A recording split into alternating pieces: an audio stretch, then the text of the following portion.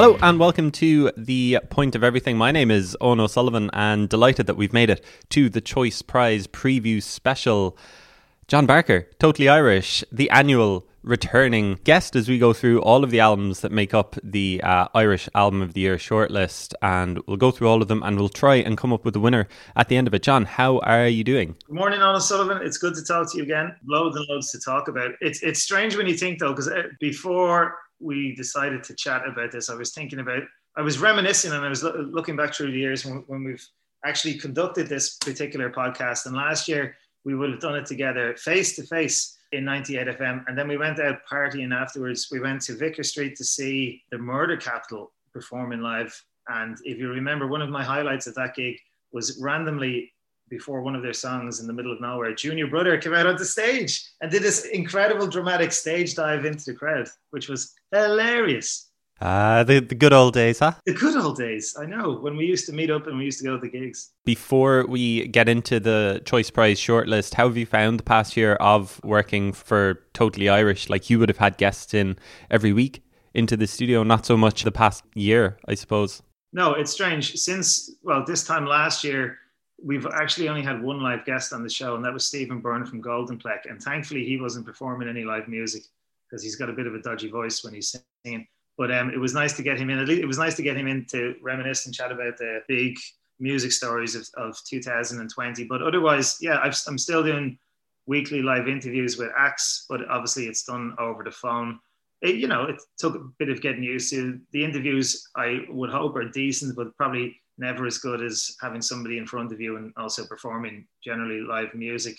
The very first phone interview we did back in, it was probably last April, was with Nealo. Towards the end of the interview, it was a live phone interview. His doorbell rang and he said, sorry about that. I ordered pizza and it's after arriving. And I was like, yes, this is amazing. This is live radio. And so Nealo had to go to the door and, take his pepperoni pizza in, and it was all done on live radio. So that kind of made it exciting in some ways. And all the episodes are up on Spotify or wherever you get your podcast, so people can go back and listen to Nealo chomping on some pizza if they want. Yeah, I know. And personally, John, congratulations. You've had a big year, become a dad in the past year. How have you found it? Yeah, it's been an experience, all right. My wife and I had a baby boy a few months ago. His name's Elliot. He's nearly 9 months old. And we probably picked a good time to have a kid during the pandemic. We weren't going to be doing a huge amount anyway, apart from watching them cry to crawl around the place. So yeah, it's been really good. Thanks very much. I'm trying to teach him about the musical greats, by the way. So every day I'm saying to him, now listen, this is the Beatles. These guys were huge once upon a time. And then I'll put on a bit of Neil Young. I think he's a big fan of Fleetwood Mac at the moment. So he's on the right road. Has he got a favourite in the Choice Prize running? He likes Róisín Murphy. Who doesn't? Who doesn't? But this is the thing. I don't know who doesn't like Róisín Murphy. But I think he likes Róisín Murphy because he's probably heard her so much over the last few months that he recognises some of the songs, I think. So if Elliot got a particular vote, he'd go for Róisín Murphy. Okay, but Elliot's not on the Zoom. It's you that I'm talking to, John Barker. So I suppose we should get into it. We're going to go through the list in pretty much alphabetical order. So that means that we're going to start with Bitch Falcon, Staring at Clocks, their long-awaited debut album. It comes about 7 years into their career after multiple lineup changes. John, I'll go to you first. How do you feel about Staring at Clocks? I'm presuming that you're a little bit like me, delighted that Bitch Falcon got the recognition and finally got their debut album after so long waiting. Oh, totally. Bitch Falcon are a band that I've been following from the very start. I was involved with a live music video production company called Press Record, and back in 2014, it was myself and two other gentlemen, Robin Ball and Steve Caffrey, who made these particular videos. And Steve knew Nigel Kenny from Bitch Falcon from working together in Music Maker. And he said, I remember him saying, these guys are amazing. You have to see Bitch Falcon live. They're incredible. So we went to see them at one of their very first gigs. I can't remember whether it was the Bellow Bar or the Mercantile. And afterwards, anyway, stupidly on, we said, you know what, we should make a documentary about these guys. So we actually shot footage of a lot of the earlier Bitch Falcon gigs. I did loads of interviews with them. I chatted to them all individually and as a collective. And the reason why I'm telling you this is because I kind of wanted to remind everybody of the buzz that was around Bitch Falcon back then. We were talking about 7 years ago, and they were incredible live. And going to see them was like a religious experience. It was, I mean, there was such energy in the crowd, and there was such a buzz about them. And yeah, you have to remember, like, here was this awesome kind of heavy grunge band with 3 female musicians and a male drummer in the band, and they knew how to rock out. And only like yesterday, I randomly discovered footage I have of them performing at Electric Picnic 2014. I've got 13 minutes of Bitch Falcon gold, and it's just amazing to see them, because I'd forgotten how great they were back then. You've got like absolute head the balls jumping around the place and really, really just enjoying the energy of Bitch Falcon.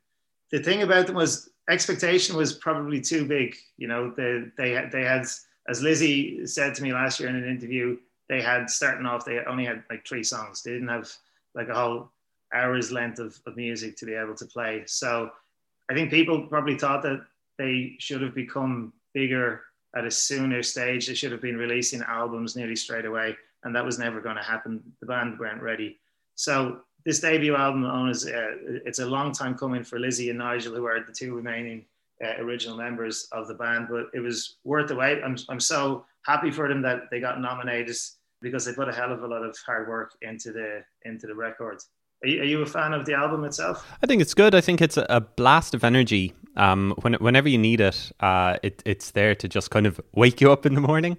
So it's a good one to kind of dust off the cobwebs. I suppose I was surprised to see it on the shortlist just because it came out in November. Oftentimes, albums that come out late in the year can kind of get ignored. So this, I think, the JyellowL album as well, were both released quite late on. So they were both surprises on the shortlist just because of the time that they came out. But I think it's a good album. I think there are some tracks like Gaslight, the opening track, I'm Ready Now, and the title track as well that I really, really enjoy. It's a guitar lover's dream, I think. And Lizzie, who I talked with on The Point of Everything last week, said that it took her a while to kind of get the vocals and the lyrics right for it. She, it just took a while to build up to them, and they sound a little kind of buried in the mix, sort of thing. I don't know, was that intentional? But sometimes you can kind of be left straining to hear what she's saying. So in that respect, it does kind of, I don't know, maybe it has you going back for more because you want to hear like what she's singing this time. So I think it's a really good album. I'd be interested to see what they do next, Bitch Falcon, and obviously their live reputation precedes them, and I can't wait to hear these songs played loud and live from a big stage at a festival. I listened to that interview that you did with Lizzie. It was really, really good.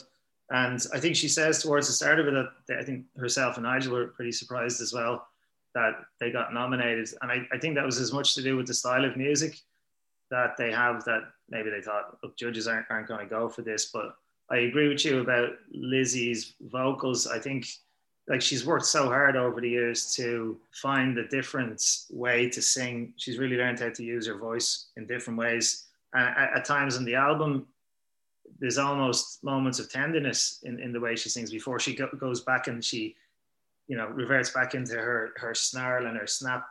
But I think her guitar playing is incredible on it as well. I know what you mean about her vocals.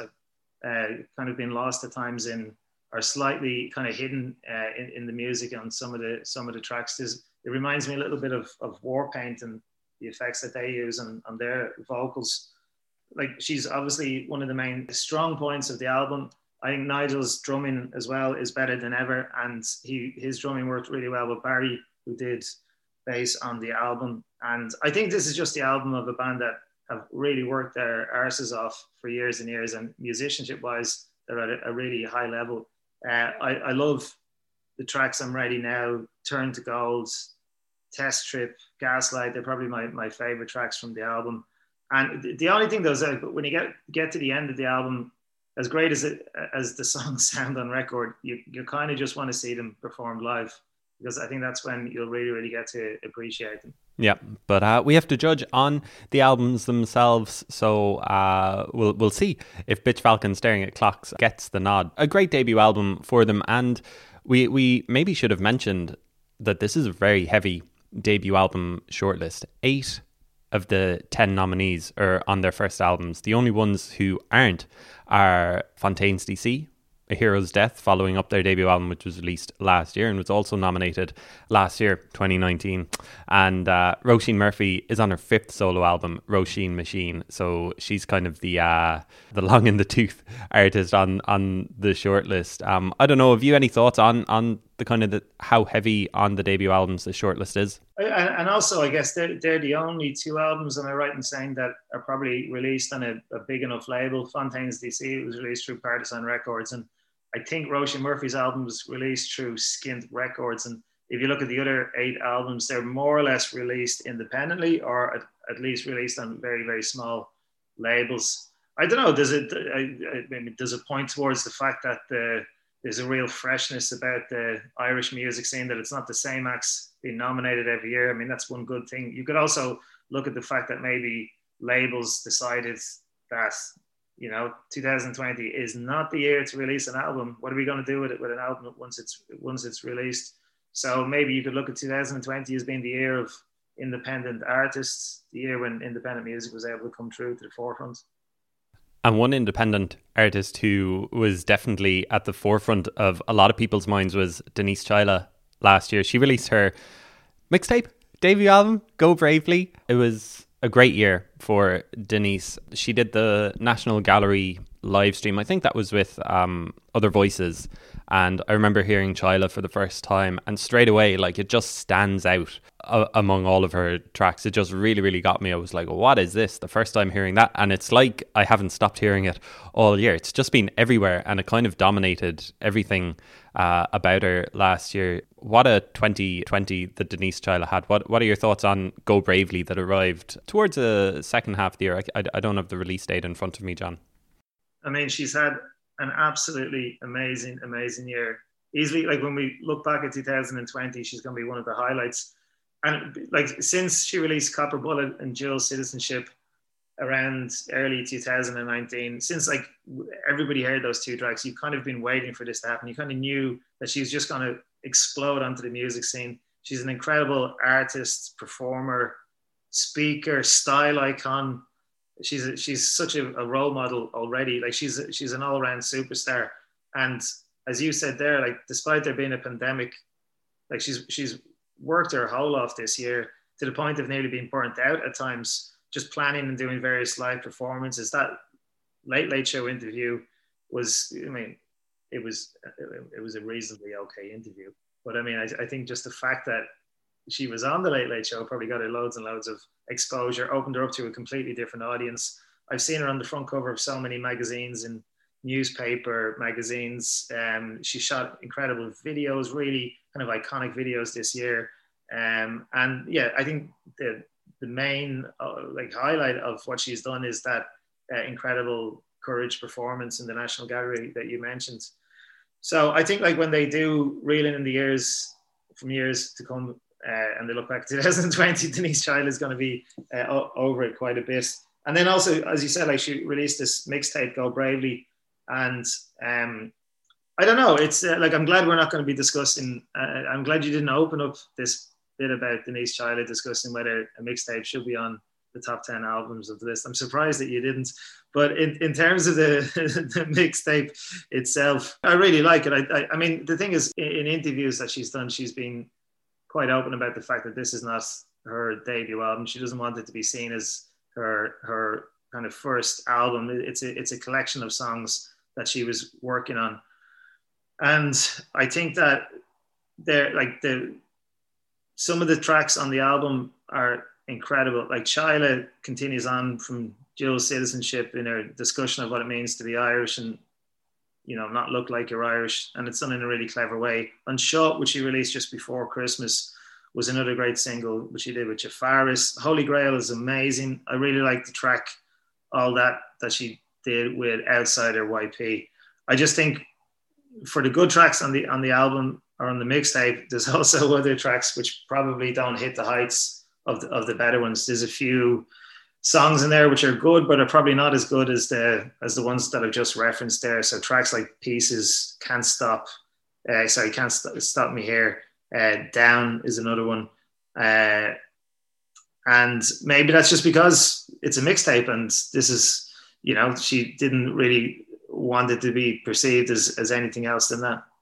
Yeah, that's exactly what she says as well on her Bandcamp page when she released it. She says, "This mixtape is a series of sonic Polaroids, a patchwork collection of snapshots and messages that came to me in the midst of overwhelming messiness." So, one of the things talking to people about it has been that, the production isn't amazing on it, because you can tell the difference in a track like Unsure, the Go Bravely version compared to the single version that she released with Jafaris. The single version just sounds so much bigger and brighter and better.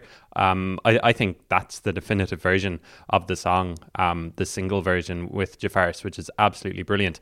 But the mixtape is a great showcase of Denise Chaila, both her delivery as a rapper, I think she's great, and her lyrics as well are just so brilliant. Her wordplay, like on Holy Grail, she says, "Don't give me advice if you don't drink water," which I think is great. On Re-Raw, she says, "Feeling so Sinn Féin, I will not fall. Got a bula bus for my drive, keep the pressure on." I could rap it, but I'm not going to. It's early in the morning when we're recording it, John, so I won't give you the full my full Denise Chaila impression. I think the mixtape is really good. I've been listening to it a lot the past weekend, and I've connected with it more than I did last year. There's some really, really great stuff on it, but we've been calling it a mixtape a lot more than we've been calling it an album. And ultimately, I'm more excited to see what Denise Chaila does next. I want the definitive version of Denise Chaila, the definitive debut album. So that's where I am with Go Bravely. Definitely. And it's going to be huge. Whenever she does release that album with like a full production on it and a bigger budget on it, it's going to be absolutely huge. And I think we both agree that she's amazing. And I think nearly everybody else does as well. So yeah, when it does come, we're going to really enjoy listening to it. Yeah, she's a superstar in waiting, and there's no denying it. She's going to be a lot bigger, and she's going to do something a lot better as well, I think, than Go Bravely. And now we're on to one of the big hitters on the Choice Prize shortlist. It's Fontaines DC with their second album, A Hero's Death. When was the last Irish album that was nominated for a Grammy? It's amazing to see the lads have done so well in the last year, considering their relentless touring schedule came to a very abrupt halt, and their star has just continued to rise, and they've gotten great exposure out stateside. This album seems to have done exactly what they would have hoped for, and it's amazing to see that that's happened despite the fact that they haven't been able to do it live all around the world. Personally, A Hero's Death doesn't do that much for me, John. I've tried so hard, and it just does so little for me. But I want to hear what you think about A Hero's Death. I know you're a fan as well of Fontaines DC. Goodness me, hang on. I need to get over the surprise of what you've just said there, because I know you were a fan of Dogrel, and I know that you're a fan of Fontaines DC. So I'm looking forward to hearing your comments on the album. I really, really like this album. It's one of my favorite albums of the year, and I think it's a really ballsy kind of second album release for them. They could have followed up the success of Dogrel with an album filled with 5 or 6, really kind of big songs, real crowd pleasers. They could have gone a lot more mainstream on this second album, which we've seen so many acts do. The first sniff of success that they get, they suddenly go all mainstream. Instead, they've opened the album with 2 of the least mainstream songs imaginable. I Don't Belong, the opening track, is a wonderful song, but it's such an anti-opening song to an album. And then it's followed up with Love Is the Main Thing, which keeps the kind of gloomy, uninspiring, downbeat kind of vibes going.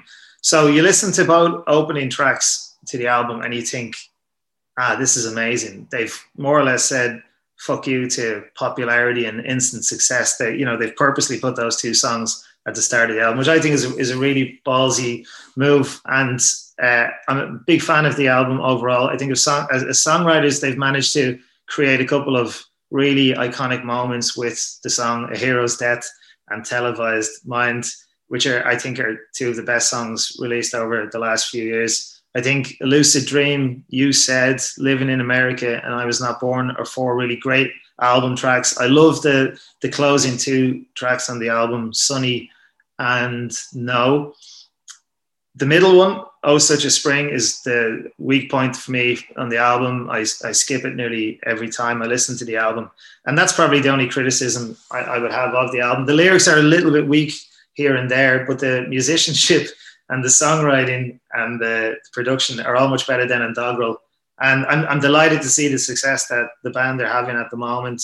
You know, they are the real deal. I think they proved a lot of people wrong with this second album, because even fans of the band would have thought, how are they going to follow up Doggerel? You know, are they actually able to pull off this kind of second album? And they've kind of gone from originally from this 1950s straight up rock and roll, kind of playing 3 chords with simple arrangements, all very kind of rooted in tradition, and they've kind of expanded on that particular sound that they had. And I think because you mentioned there, you know, the band touring, I think because they toured so much up until last March, I think they became just better musicians overall. So I think you can hear that on this album. So yeah, I really like this album. I've listened to it a lot this year. Why do you think it has resonated and done so well, considering it is kind of like, you know, as you say, kind of a fuck you to people who might have expected something a bit shinier from them? Why do you think it's connected so well? I honestly don't know. I mean, I've had this discussion over the last few months. I don't know. Like, it's a great album, but as I've said, it's not the most mainstream album ever. I think it's just connected with people. You know, I don't know how it's got to the stage where it's being nominated for a Grammy, and they're going to find out in a couple of weeks whether they've won for best rock album. I mean, I don't know. It's just it's kind of just followed on from the success of Doggerel. They got a great reputation because of that album, and maybe they picked the right time to release album number 2. And I think having those singles really helped. Like Televised Mind and The Hero's Dead are great releases. They're great singles. So yeah, I don't know. What do you think? I find the album just plodding. I find it so slow and just, it needs a shot in the arm. And I think that was what I liked so much about Doggerel. There was just, you know, that excitement straight from the off, like big Boys in the Better Land when that comes in, Hurricane Laughter in the middle of the album. There was these big songs that kind of changed the pace of it. But with A Hero's Death, I just find that it's so similar and so plodding, and they sound bored. And I just find it interesting that they sound bored after just like 2 years of being a band. I think it was interesting, kind of the release hype and the interviews that they were doing around it, talking so openly about scrapping an album that they had made in LA that sounded like a big cocaine album. I think it was Green said that in one interview, and they were talking about references to the Beach Boys. I don't think there's any Beach Boys stuff that's kind of made it onto it. I think everybody is kind of glad that there isn't. You can hear a couple of bop bop bas in the background throughout, but ultimately, like, I just really am disappointed by this album. I hope that they can remember to write a big, like, maybe I wanted a mainstream sounding album from them. I wanted that big shiny pop rock album from them. I don't know if pop rock is the right word for it, but yeah, very little on here does it for me. Living in America is probably my favorite track, just because I think the guitars are really good. And one thing to say about this Choice Prize shortlist is that, you know, so often people say, oh, guitar rock is dead. Man, there are so many great guitar albums on this shortlist, and I do think the guitars on A Hero's Death are the best thing about it by a mile. The rest of it I could leave behind. Goodness me, you could have given me a heads up that this is going to happen now. I'm shocked at this. But like that's the great thing about chatting about music. You can talk to somebody who you think, yeah, I'm like, I would have put all my money on the fact that you would say you're gonna, like, you would have agreed with me and you really, really like this album, and there you go. You know, you've surprised me once again, Owen. You have surprised me. Yeah, I think I tried so hard with this album. You know, like, I had it on repeat when it came out, and it just never clicked with me. And then I kind of forgot about it. I kind of put it by the wayside gave it a few months, thought, oh, I'll come back to this now in January or something and see how I feel about it. But it just does very little for me. But I do think it'll probably be in the running for the Choice Prize. I feel like I'm the only person who actually prefers Doggerel to A Hero's Death. Everybody else seems to be a lot more interested in this than their first one. But I mean, it's got the Grammy nomination. It's got amazing reviews, and I'm sure that the judges will have this in the final reckoning come Thursday or Tuesday and Wednesday when they're doing their judging. They're doing it over Zoom over a couple of nights this week before the winner is announced on Thursday. How do you think that is going to work, John? Have you thought about it? Do you think that it's obviously it's a necessity just because of COVID. Usually the judges are all in the room duking it out together, having a few drinks, getting loose. Not so much this year, which is kind of disappointing from them because it's such a nice experience. Yeah, and it's a great list of judges. And if you look at the list of judges, there's I know 6 or 7 of them, and they're really into their music. I think doing it over Zoom though, as opposed to doing it like across this big long table that the judges sit around normally, is you're not going to have people kind of cutting across each other. Not that would have happened a lot anyway, but you would have. I mean, invariably, if you're having a debate about something, people are going to be jumping in and giving their opinion.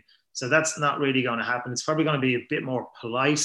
It's probably going to be like a lot more organized.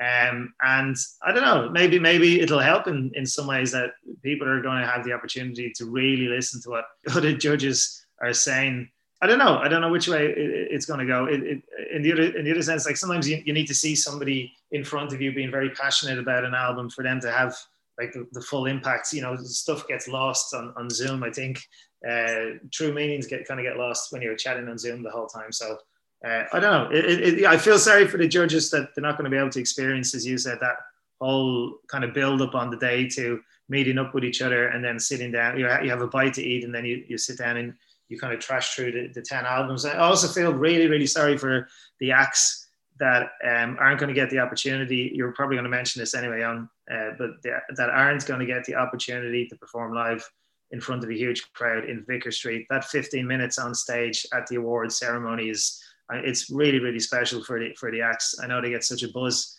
out of doing it. The other thing that I really don't understand is I don't know why the awards are taking place, or the award is being announced in the middle of the day on a Thursday on 2FM. I don't like why is this not happening at 8 o'clock or 9 o'clock at night time? I mean, Tara Stewart has a show, doesn't she, on 2FM in the evening time? It would have been perfect to have it during then. Most people are working during the day. Like, I feel sorry for the musicians who probably would have had online parties maybe with their family or friends or whoever, and while the award ceremony is taking place, and instead it's going to happen at 2 o'clock in the afternoon. Yeah, I suppose I think to try and put a positive spin on it, it's kind of like the daytime radio, like so many of these acts aren't going to get played on Irish daytime radio, and I guess the listenership figures are just bigger at that time. So I don't know. I guess that's the positive way of looking at it. But yeah, it's an interesting way of doing it. Obviously, we all hope that we're back at Vicar Street next year for the Choice Prize ceremony. But let's continue our rundown of the acts. JyellowL is next on the list to talk about. 2020 DIvision. We mentioned it earlier. It came out in November. He kind of got a bit of notice in the summer for being one of the voices, one of the founders of the Irish Black Lives Matter movement, and he got a lot of press off that. I don't know. I think the album was already well in the works. It was already done by that stage, so there's no kind of reflection on that in the album itself, which is a long album. It's 15 tracks long. It's just over the hour mark, and ultimately that's my biggest criticism of it. I think there's a really, really great, tighter album in here, but there's it's just spread a little bit too thinly for me. But I think it's a great showcase of his talents. It's Jean-Luc is JyellowL's real name. I hope he doesn't mind me saying that. He's from Nigeria. He moved to Ireland in 2014, I think it was. This album kind of came in the past couple of years as he kind of found his voice, found the team that he wanted to work with. There's some really great Afro beats running through the album. It's a fun album. It's got some great tracks like Call It What You Want, the closing track Ozone as well, Tunnel Vision. There's some really, really good tracks, but then there are some songs where you just kind of, I don't know, your mind just drifts because it's so long. That's probably my one criticism of the album, is that as it goes on, a lot of the songs may become a little bit indistinct from each other, and maybe this is to do with the fact that it was generally like a two-man job on the album with JyellowL and his producer Chris Cabs. So yeah, I'd agree with you there. I'm a big fan of JyellowL. I think he's got such a really great story as well. Like, he moves to Ireland from Nigeria when he's 14. I think we probably all saw that RTE news clip that did the rounds a few weeks ago when they went and interviewed him now with his mother and showed him the clip of him being interviewed at the age of 14 in his secondary school, and he starts doing like a live rap, and you're kind of thinking, Jesus, can you imagine being in the same class as JyellowL? He must have been like the coolest guy ever. But then, like, when he's 15, he gets in touch with Chris Cabs, the producer, and he says to him, I want to work with you. And Chris Cabs, in an interview last year, told me this, that he came in at the age of 15 and he just started rapping, and Chris said, like, he stopped him and said, like, kid, like, what age are you? And he said 15. And he said, this is amazing. I've never heard anybody at your age being able to rap like this. So from there, they started working together. And how many years? This is like 6 years ago, and they've kind of got to know each other musically. They've become really, really good friends as well. And Chris Cabs has produced everything that JyellowL has released. And on the like all the pre-album releases, all the singles that he put out, you can hear at the start of every song a really, I don't know if you noticed, a really nice, subtle, barely kind of audible voice saying, Chris Cabs. It's at the start of it, just like a few seconds into every single song. So that's nice. But it, like, this album, as I said, it's kind of like a two-man team. It's a joint effort in terms of how it sounds.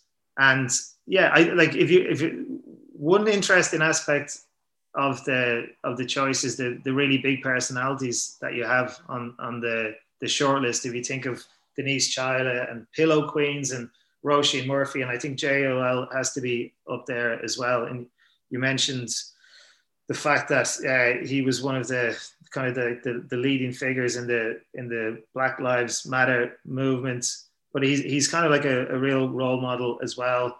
And I think you need like a lot of balls as well to try and make it in the local hip hop scene in Ireland, because it's really not set up for hip hop music whatsoever in terms of venues, in terms of management, in terms of expertise, in terms of like giving advice all around. It's not really set up. So I would imagine it's probably the hardest genre to become successful in Ireland, apart from maybe heavy metal or classical music, one of the more niche musical genres, although classical musicians do get pretty cool grants all the same.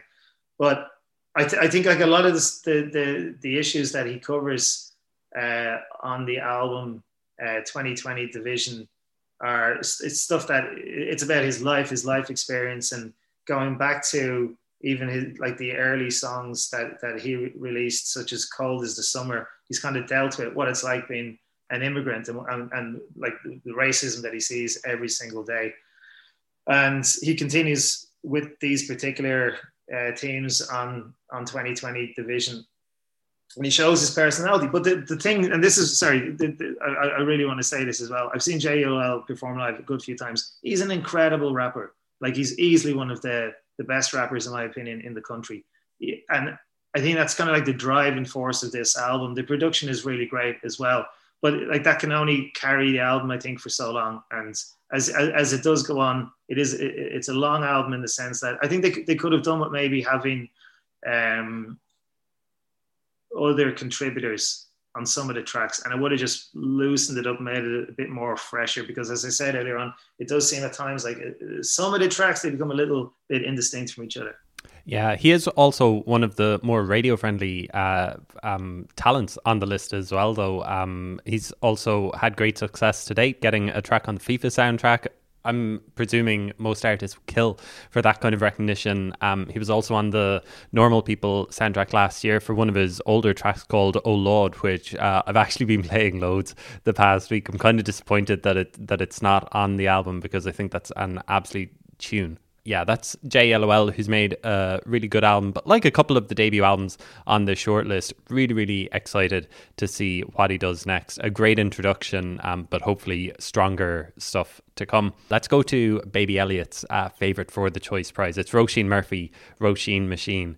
I think this comes in like year 30 or 30 years plus of Róisín Murphy's involvement in the music industry. It's her 5th solo album. It's probably her best work to date as well. It's gotten great attention, traction, fan love, critical love. It's probably the best reviews of her career, and it's almost like a concept album. I think she says that she sequenced it like a DJ mix, so you've got the ups and the downs, you've got the slow introduction, and then you've got the absolute high highs as well, and it covers a couple of dance genres as well. It really seems to have made a great connection. Yeah, I love Róisín Murphy. We said this at the top of the podcast, who doesn't love Róisín Murphy?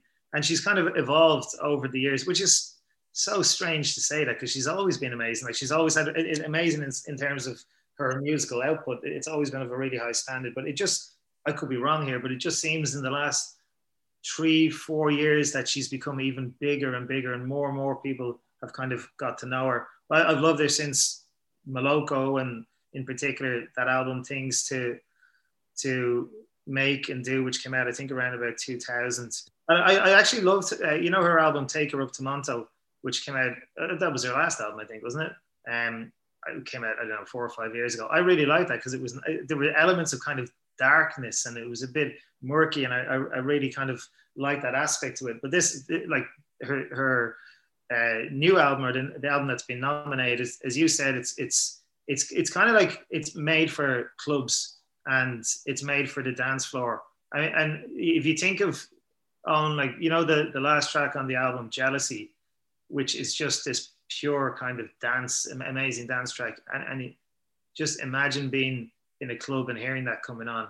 It would be incredible. The ironic thing, though, is that I'd say more people have danced to this on their kitchen floors than on the dance floors, because I know that's what we've been doing here in the house. We've listened to it nonstop, but it's been in the house. So I think, these are tracks that you want to hear. Definitely, you want to hear being performed live. But I love it. Like, I love Incapable. I loved We Got Together. That last track there, which I mentioned, Jealousy, is great. Murphy's Law. It's a really strong album.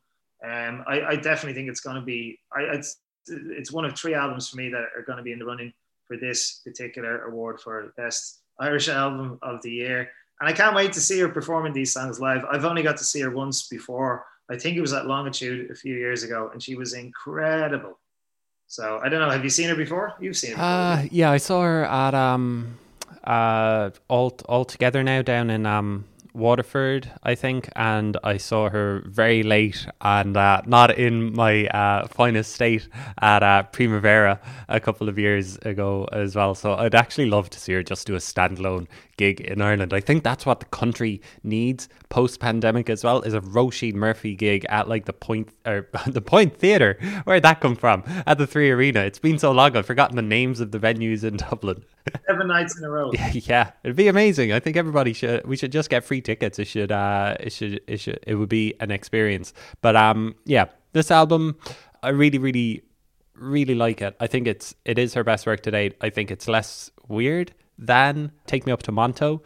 Also, it's very much its own thing. It's very much Róisín Murphy. She's a little bit different, a little bit oddball, and this is a great dance album. I think, though, that there are some tracks that go back a good few years. The opening track, Simulation, was originally released in 2012. There's a good few singles spread really nicely throughout it that have come out as 12 inches over the years, as she's kind of figured out that big dance vibe that she wanted on this album. And ultimately, I kind of think that works against it a little bit. The fact that these tracks really, really jump out at you because you heard them a couple of years ago. They're already favorites for you, and sometimes I think some of the tracks in between the singles kind of get lost along the way. But ultimately, the Choice Prize isn't a Lifetime Achievement Award because it's usually new, younger blood.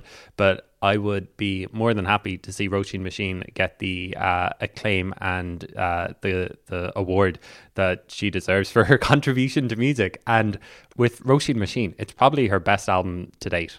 Yeah, definitely. I mean, I'd love if she got it. I think everybody would love if Róisín Murphy won this award, and it would probably come at the exact right time for her to win it. So yeah, let's see what happens. Yeah, I also have this as probably the second favourite for the album, and then Fontaines DC as the third favourite. But what's my number one favourite to walk away with the award? We'll wait and see as we get into the second half of the Choice Prize shortlist. Let's start off with Nealo, Dublin rapper, former hardcore artist. I think everybody who talks about Nealo has to mention that as they're talking about him.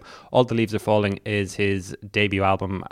What are your thoughts on this album? You mentioned Nealo earlier. You interviewed him last year, John. Well, it's funny you should mention Róisín Murphy as being your second favourite. I looked on Boyle Sports yesterday as I was researching this podcast interview, and Nealo, I think, is the rank outsider according to Boyle Sports in terms of, is he 20-1 maybe? Yeah, that and Bitch Falcon, I think, isn't it? Bitch Falcon, okay. But Róisín Murphy then is 12-1. She's like the third least favourite for the awards. I'm thinking Boyle Sports knows nothing about Irish music. Come on, they're going to lose loads of money if Róisín Murphy wins. Nealo is a lovely guy. I mean, the thing about Nealo is he's like, as a musician and as a person, he's one of the good guys. He's someone with like a heap load of positivity. He's great to hang out with. And this album is basically his life and his life experience up to now.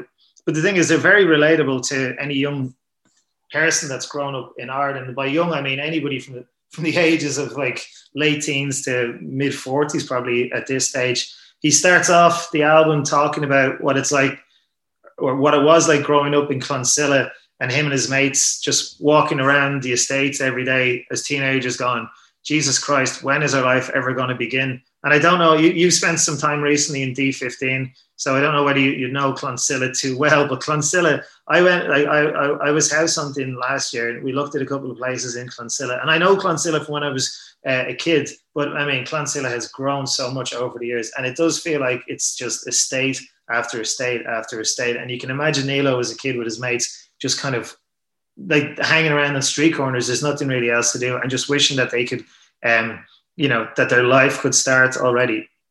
But the songs also move on from there on the album to him in his 20s growing up, and this is a time when there's a recession in Ireland, rent is high. I mean, these are things that we can all kind of relate to. It's impossible to save for a mortgage, and if you manage to be lucky enough to save for a mortgage, the bank then gives you a mortgage that really isn't big enough. It's not the amount that you need to buy anywhere that you want to buy.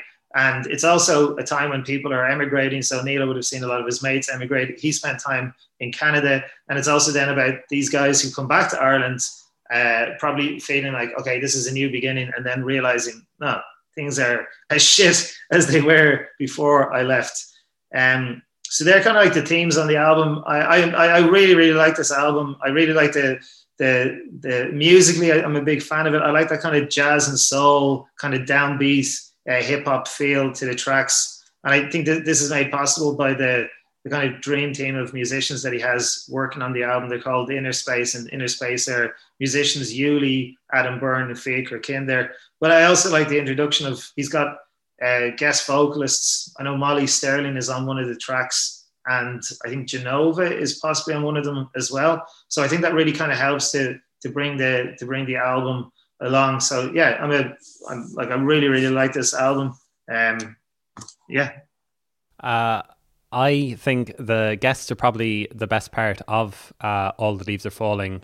I think Molly Sterling and Genova and Adam Garrett as well steal the show whenever they're on it. It's only 32 minutes, and there's 5 minutes of talking between that opening Distilla interlude and then Red Tree interlude, where he gives the story of the album. I kind of like or prefer when an artist does that, maybe in interviews around it, rather than telling us exactly what to expect on the album. And ultimately, it does very little for me, this record. I'm not a big fan of Nealo's delivery or his rapping style, but I can see why it's connected with people, and I think it's applaudable to be singing about this, and to he's obviously made a connection with his audience, so fair play to him for that. But it does very little for me, and it kind of leaves little to the imagination as well, where all the themes, that you have to kind of do a bit of digging with some albums to figure it out, it's all very much on display here. So yeah, it doesn't do much for me. This would be my rank outsider as well, John. Interesting. I don't know. Like I he's got such a distinctive voice. I mean, as soon as you hear him come into any of the songs, immediately this is Nealo. This is and it's not like he's been going for years and years. He's and his personality is kind of, it's fully formed in the sense that if you follow him on social media, you kind of know who he is. I think he did a really good. Him and his team did a really good PR campaign as well for the album. In Dublin, they had like big billboard signs of the front cover of the album, which was, I think, is quite almost like an iconic front cover. So yeah, I don't know. I like that. It's one of those albums on the shortlist that it's very much about personality, and it's very much about who he is. And as you said, like he kind of is very open about his life, and there's no kind of scratching beneath the surface, because that's kind of the way he is anyway. He doesn't kind of hide anything at all. He's quite open about his experiences and his emotions. And if you follow him on social media, you'll know that as well. And that's exactly the way the album is. Yeah, the jazz inflections that you mentioned as well, I kind of think that Kojak did it better. So I just think everything about this, I go a little elsewhere for the stuff that I'm looking for, but he's obviously made a connection, so fair play to him for that. But if Nealo is my outsider, Pillow Queens are my favourite to run away. I think they're a shoo-in for the Choice Prize. The album is called In Waiting. Again, it feels like we have been waiting for this album for a long time, and I think everybody knew that when it came, it would feel very special. The fact it came in September, October, after 6 months or so of lockdown in Ireland, it felt even like it made even more of an impact. It feels like people spent even more time with the album, that almost every track on it feels like it's special and made a different connection with me anyway, in one way. What about you, John? Yeah, 100% agree. I think they released it at a really good time.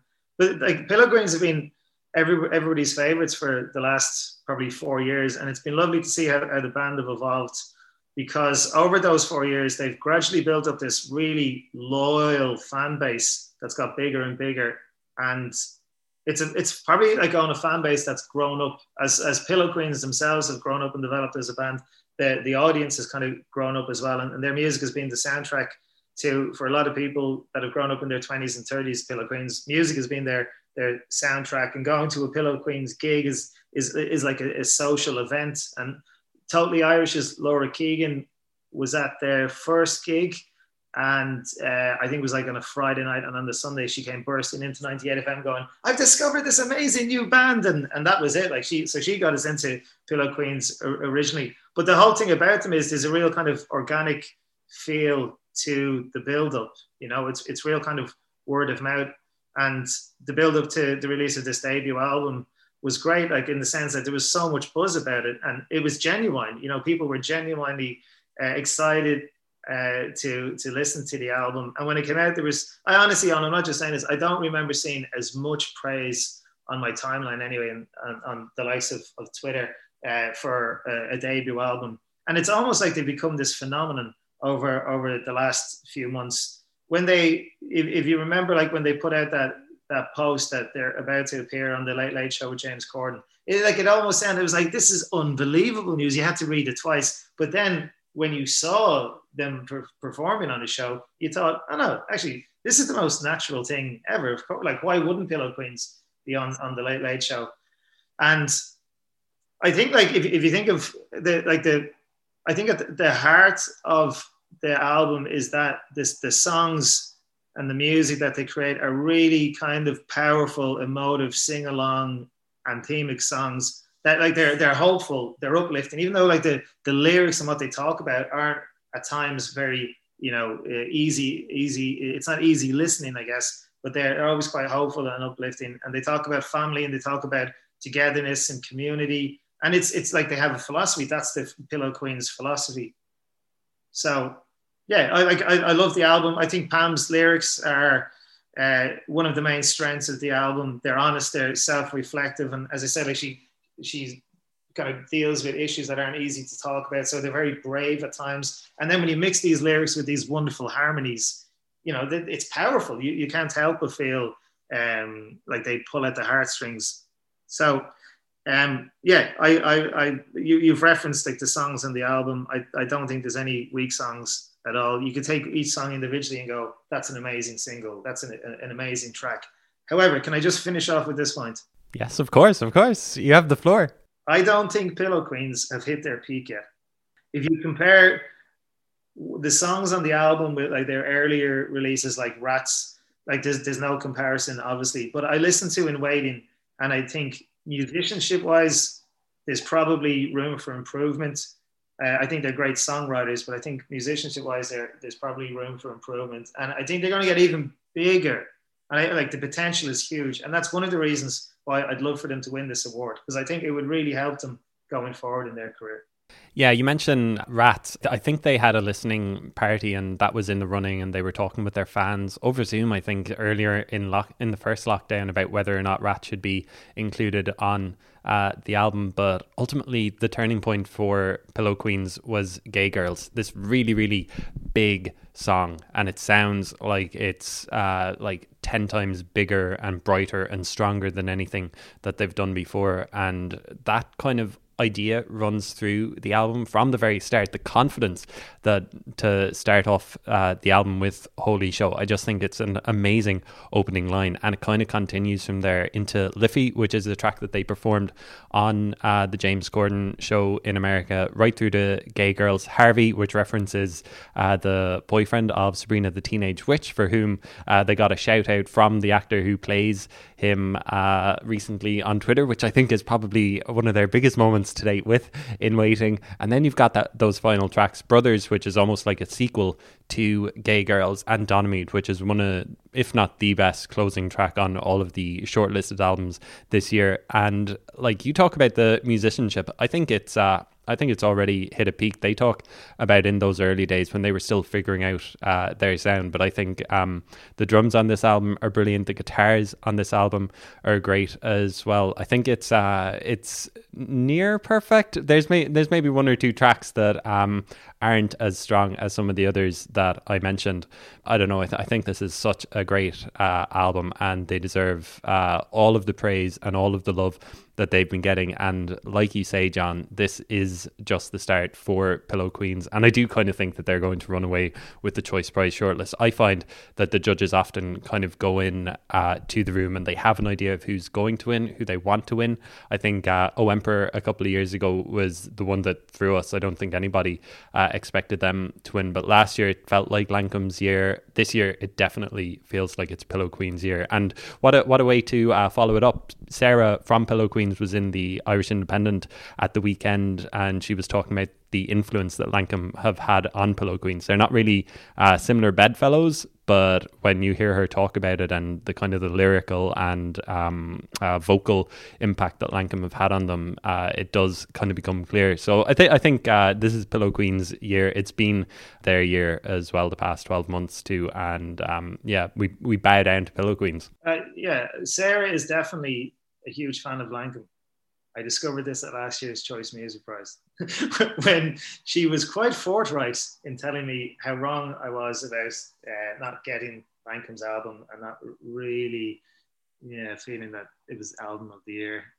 We'll miss that now. We'll miss that on Thursday, instead of at the Choice at Vicar Street being accosted by someone for our opinions. We might get a DM or something on Twitter. I know, but man, like the after party on Thursday would have been incredible. Like, can you imagine like hanging out with the Bitch Falcon crew and Ailbhe and Pillow Queens, and the Silverbacks lads are lovely, JyellowL's lovely, Fontaines lads are lovely, and just kind of living off the buzz of their experience. It would have been great. That's all we do every year. We live off other people's experiences. I just try and get a selfie with Róisín Murphy, really. that would be my highlight of the night. Okay, next on the list, it seems apt that we're going to talk about Ailbhe Reddy personal history. She released this album about a week or two after Pillow Queen's debut album. Again, it felt like a long time coming, and it felt like this is version 2 or 3 of Ailbhe Reddy too, because a lot of the time I would think, and other people think of Ailbhe as this kind of folk artist. Maybe that's how she kind of made her name, with more acoustic tracks that racked up the plays on Spotify. Just looking at the list of the 10 most played songs, Distrust has almost 5 million plays at this stage. That doesn't make it onto the album. It's all tracks that have been made in recent years, and I think she was sitting on it for a while before she finally released it in October. It's 35 minutes long. It's 10 songs long, and I see this as kind of a chronicle of her 20s. It's almost like a concept album. I keep saying that, but I think I might be the only one. But it kind of charts the highs and the lows of your 20s, between breakups and parties and realizations. By the end of it, you're just happy to have gotten through. Self-improvement is such a great final closer as well. It's probably, I mentioned the Pillow Queens track as the best. This is probably the second best on the shortlist for closing tracks. I really, really love a good, strong closer, and this has everything that I want. It's got that kind of complete change up in sound in its 4.5 minutes. About halfway through, it just kind of stops and changes what it is, and then it's just got a great key change. I also think that Ailbhe Reddy is one of the best songwriters in the country. I think she started working on her second album, and maybe she kind of is happy to get this one out of the way. You know, she had this idea of this chronicle of her 20s, and now she's gotten that out of the way. Almost like, you know, getting a weight off your shoulder. She's got a load of new ideas that she wants to explore and new lyrics that she wants to dive into. I think you mentioned there about people perceive her as being a folk artist, and I think she was really aware of that. And I interviewed her last year. She said that she wanted to have like a lot more kind of upbeat songs on the album to kind of balance out those maybe slower kind of ballady type, not ballady type, but you know, the slower kind of folk songs. So you've got the likes of Time Difference and Looking Happy and Fading, which are all kind of upbeat, even though like Looking Happy, as she said to me, is like the lyrics on it are in no way like positive or hopeful or upbeat at all. They're kind of quite gloomy, but she likes the idea of the juxtaposition between kind of those type of lyrics and happy upbeat music, which is what she has in that song Looking Happy. But yeah, I mean, none of those tracks sound anything like Ailbhe in her, what Ailbhe was releasing, in her early days. So it is like the second or third version, as you said earlier on, of Ailbhe Reddy. There's a really nice balance between those styles of songs on the album. One of my favorite, I love those 3 tracks that I just mentioned there. I love Personal History as well, the song, and it's classic Ailbhe Reddy. She kind of lets you have a little peek at her like latest diary entry. You know, you get a little insight into her life. But I'm a huge fan of Ailbhe's. I think she's great. I agree with you about her being an amazing songwriter. And one of the main aspects of Ailbhe as a musician and as a personality is that she's extremely likable and relatable. And I've watched her perform over the years in different venues, and I've seen the way the crowd reacts to her songs, but also to her on stage. Like her in between song banter is great. Like at times you're thinking, this isn't like a comedy show, because the crowd are lapping it up so much. Like they're really engaging with her, and it's so noticeable how much each time I've seen her live, how much the crowd loves her. And that's not an easy thing to do, you know, at all. So I think people like her because of her music, but also because they like her, they like who she is as well. And it seems that, you know, other musicians really respect her, and critics and media as well. And that really helps, because this album, as you said, is about her. It's a personal album. It's about her relationships and life and the good and the bad. And as you said, it's about her in her 20s growing up. You listen to the album, you nearly feel like you know Ailbhe really well, even though, you know, you may not. You may have only seen her a couple of times live, but you just think, yeah, you know, I know this girl. I know what she's getting at here. I follow her on social media, and it's kind of like an all-around package with Ailbhe. And yeah, it's a great debut album. I do agree with you. I think, the next thing that she releases is going to be even better. I think this is just the start for Ailbhe. I'm looking forward to hearing what she does on the next album. But this one is very guitar heavy as well, and it's gotten a lot of radio play from BBC Six Music. And one of the things that I guess is a little bit surprising, maybe a little disappointing, is that a reputation in Ireland and on Irish radio maybe isn't a little bit higher. But she's had support from Six Music, which is probably the best thing that you can do. Oh, here we go. The moment of the podcast when we start dishing Irish radio. I love it. No. We don't have time for this. But it's true. And the funny thing is, like, me and you both listen to BBC Six Music quite a bit. And like a lot of these nominated acts have been played, like a lot on BBC Six Music. So Silverbacks, I've heard a lot on that station. Ailbhe Reddy, Róisín Murphy, Fontaines DC, Pillow Queens, so it's great. Isn't it great to be able to turn on an international radio station and hear all these amazing Irish acts? Yeah, and when I say that about not getting played on Irish radio, it is more the daytime radio stuff that I'm talking about. I'm not talking about, like the likes of your show, which does great work, the likes of Tara Stewart, or all of those like shows that are on at nighttime and that, sadly don't get the same listenership as they do during the day, who obviously do great things and are really supportive of Irish artists at various stages of their career. Evening radio is where it's at, Owen. You know it.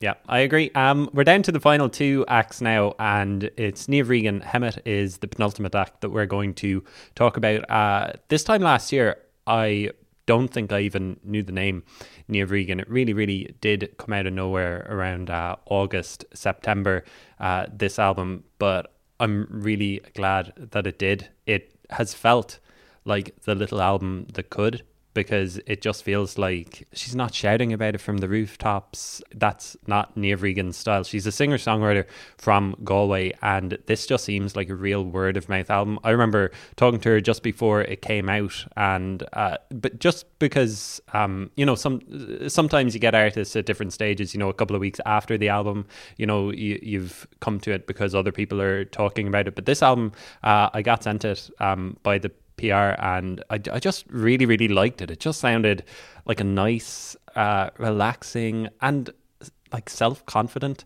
album that doesn't need to be shouted about. But Niall or Nine really loved it. Niall and Andrea have been loving this album and have done a great job of talking it up. I think it featured quite highly in their end of year list as well. This is slow, piano led, but then it's also got the likes of Save the Day, which is a big kind of Julia Jacqueline kind of drop. But lyrically as well, there's a lot of depth to this album, about love and loss and familial and love. I think Niamh Regan has done something really, really great on Hemet. Like when I say that it's the little album that could, it just feels like it's been a little bit effortless just because it's been such a word of mouth success. She's done a lot of live streams over the past couple of months too, and she just seems like the nicest person. And when great success comes to really, really nice people, I can't help but be happy. And so, John, as a very nice person, what do you think of this album? Well, I'm not going to sound probably overly nice when I'm discussing this album. I don't know. It's probably the one album, the shortlist, that I don't know really well. I remember getting sent in the track which you referenced there, Save the Day. I got it sent in to play in the show, and I listened to it, and I absolutely loved it. And it reminded me of a certain Sharon Van Etten, who you and I both love. But now that you've mentioned Julia Jacqueline, I realise it's probably more Julia Jacqueline. But it's a really, really great. It's a great single, and it's a great calling card for the album. But the problem with it was that I kind of thought that the rest of the album would have a similar sound and style. So maybe I came at the album from the wrong angle. Because, yeah, for me, that song is probably, like, it sounds the least like the rest of the album, and it's the strong point of the album. I think that Niamh's got a really great voice. It's clear that she's an excellent songwriter, but I don't really have a huge graw at the moment in my life for that type of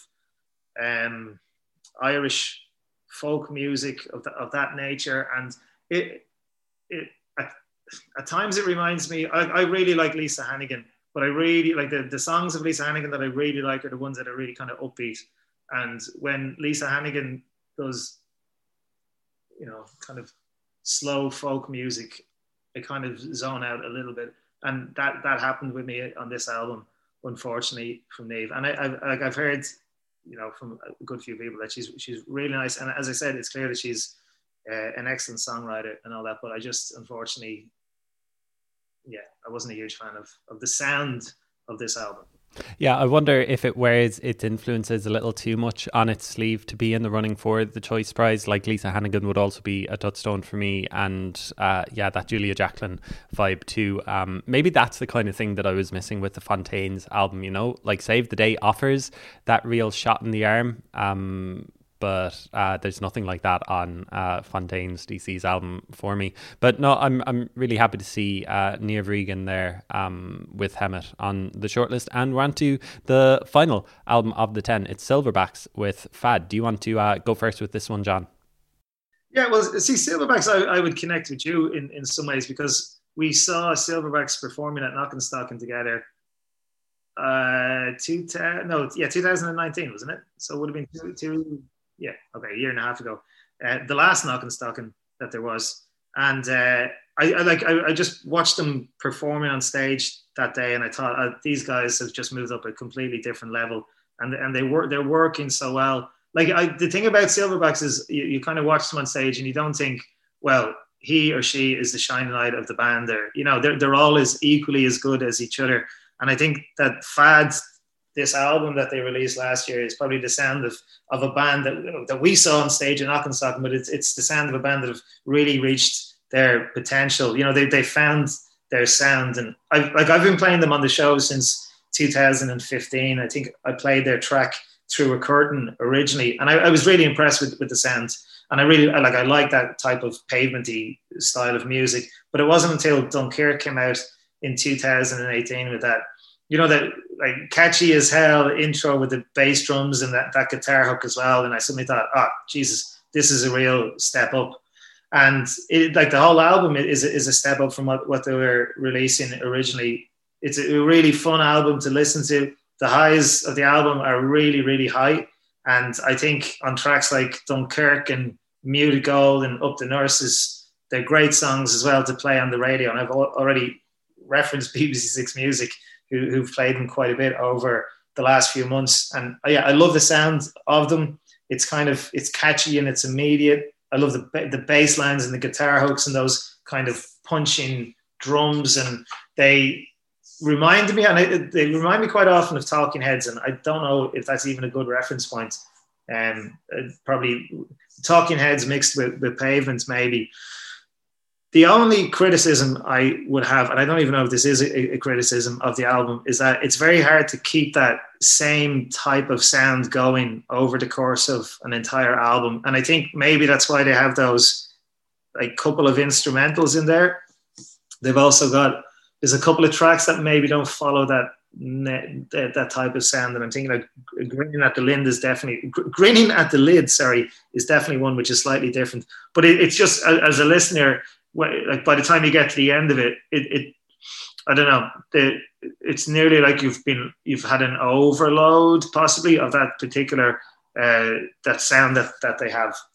I don't know, is that a criticism? I don't know, probably not. But anyway, overall, do not let me end on a negative, dear God. I really like the album and I've loved listening to it, and as I said, they're great live, and I'm really delighted that they've been nominated. I think that it's fully deserved.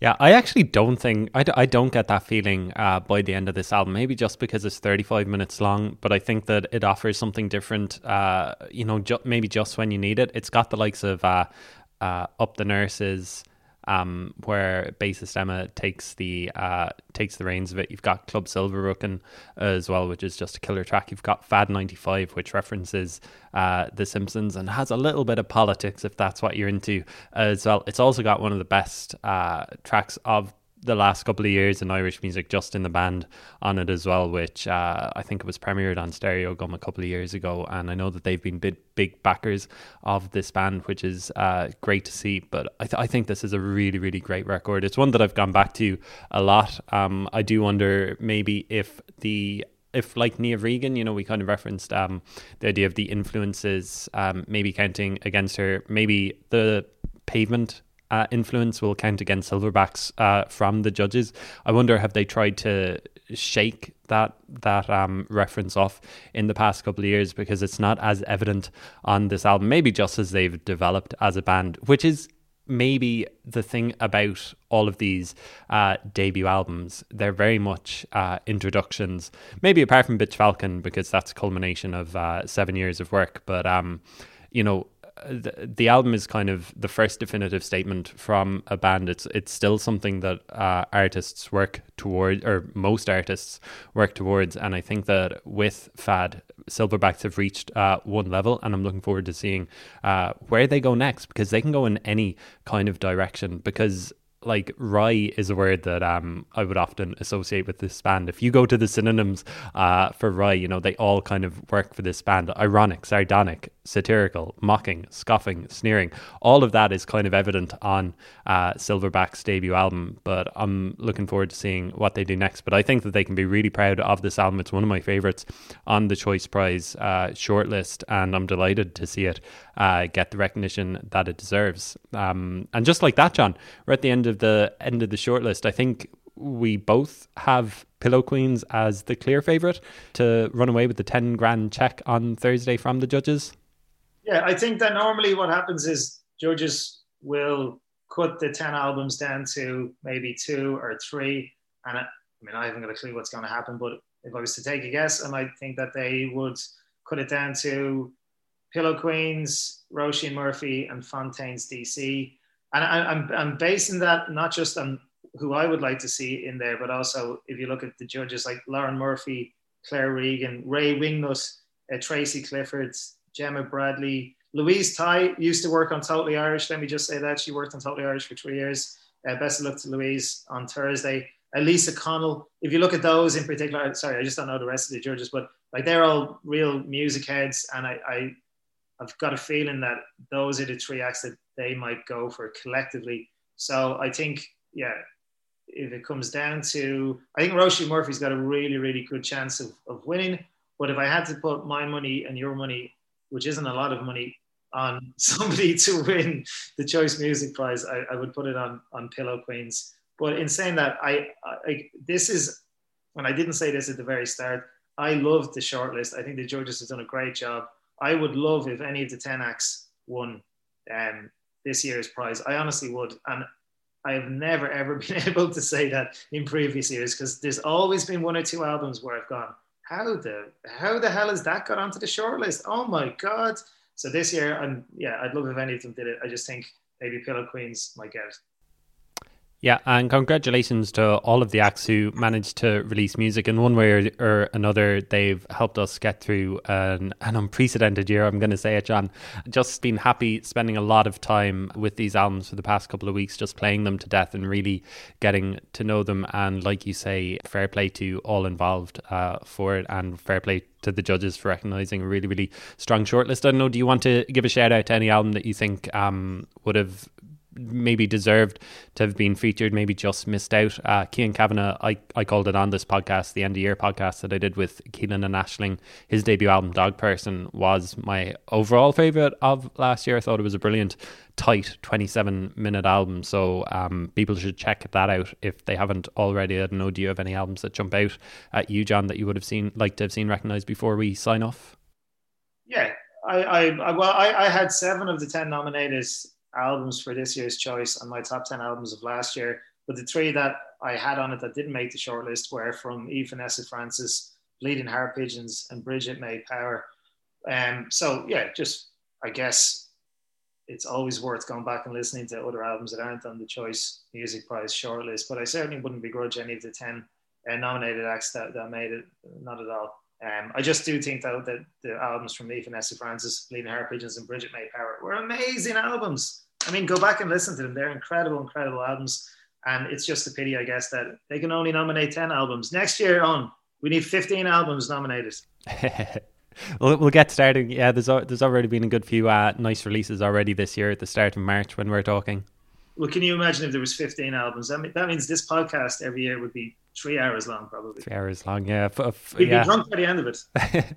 Well, that's the thing, John. Hopefully next year, after we sign off our Choice Prize preview show by looking back on the albums that were released in 2021, we can go for a pint. Instead, it's Sunday morning, so I'm going to go for another coffee and try and wake myself up for the day ahead. Listen, thanks a million for doing this. Hope you enjoy the week ahead and get to listen in to your wireless radio. Tune it to 2FM 92 FM and listen in on Thursday morning to the Tracy Clifford Show, where the winner of the Choice Prize for Irish Album of the Year for 2020 is going to be announced. Thanks a million for doing this, John. Thanks, Eoghan Sullivan. See you soon. Cool. Thanks a lot, folks. Thanks for listening.